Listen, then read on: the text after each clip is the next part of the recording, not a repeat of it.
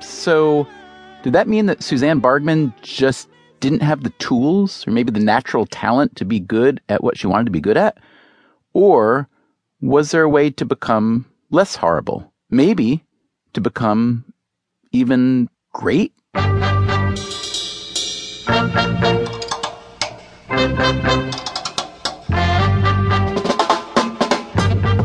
From WNYC Studios, this is Freakonomics Radio, the podcast that explores the hidden side of everything.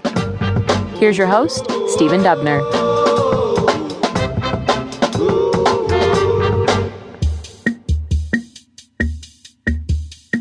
The research psychologist Anders Ericsson recently published, along with co-author Robert Poole, a book called Peak: Secrets from the New Science of Expertise. So let's pretend for a moment that I'm skeptical off the bat and I say, well, Professor Ericsson, is there a science of expertise? That sounds like a bit of an overreach, perhaps. How do you respond to that?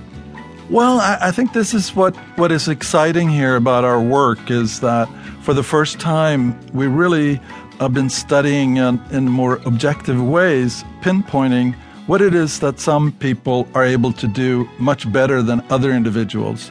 Among the many and diverse expert performers that Ericsson and his colleagues have studied, ballet dancers, gymnasts, and all sorts of athletes, a lot of coaches. We've looked at chess experts, surgeons, doctors, teachers, musicians, taxi drivers, recreational activities like golf, and even there's some research on scientists. Let me admit that I've been fascinated for years by Ericsson's research. I was introduced to it by this guy. Dubner, how are you doing? Steve Levitt is my Freakonomics friend and co-author. He is an economist at the University of Chicago.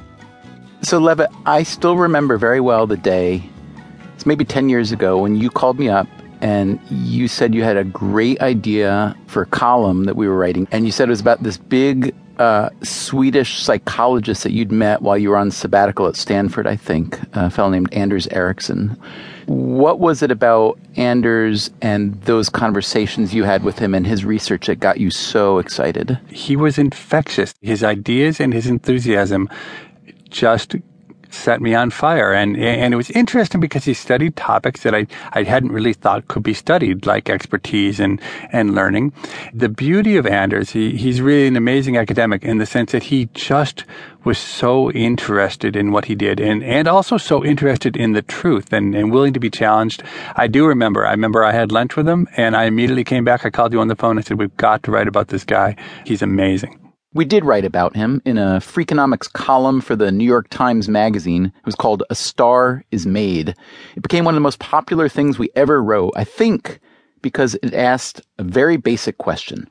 Is the thing that we all call talent perhaps grotesquely overrated? The part that really resonated with me is the idea that absent hard work, no one is really great at anything. That's an interesting insight. We'd like to think that Wayne Gretzky or Michael Jordan or Taylor Swift just emerge as savants, but they don't. If you start with someone with talent and another person who has no talent, if the person with talent works just as hard as a person without talent, almost for certain they're going to have a better outcome. So if our measure is true virtuosity, true expertise, it seems unlikely to me that this populist version of, you don't have to be good, you just have to try hard, I think that's probably a fallacy. But I firmly believe the other direction, which is that if you don't try hard, no matter how much talent you have, there's always going to be someone else who has a similar amount of talent who outworks you and therefore outperforms you. Exactly. Here's Anders Ericsson again. We actually find that with the right kind of training, any individual will be able to acquire abilities that were previously viewed as only attainable if you had the right kind of genetic talent.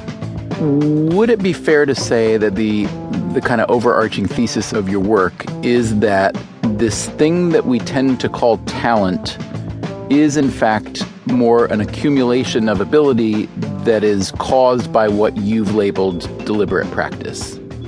I think that is a nice summary here of what we're finding. For more than 30 years, Ericsson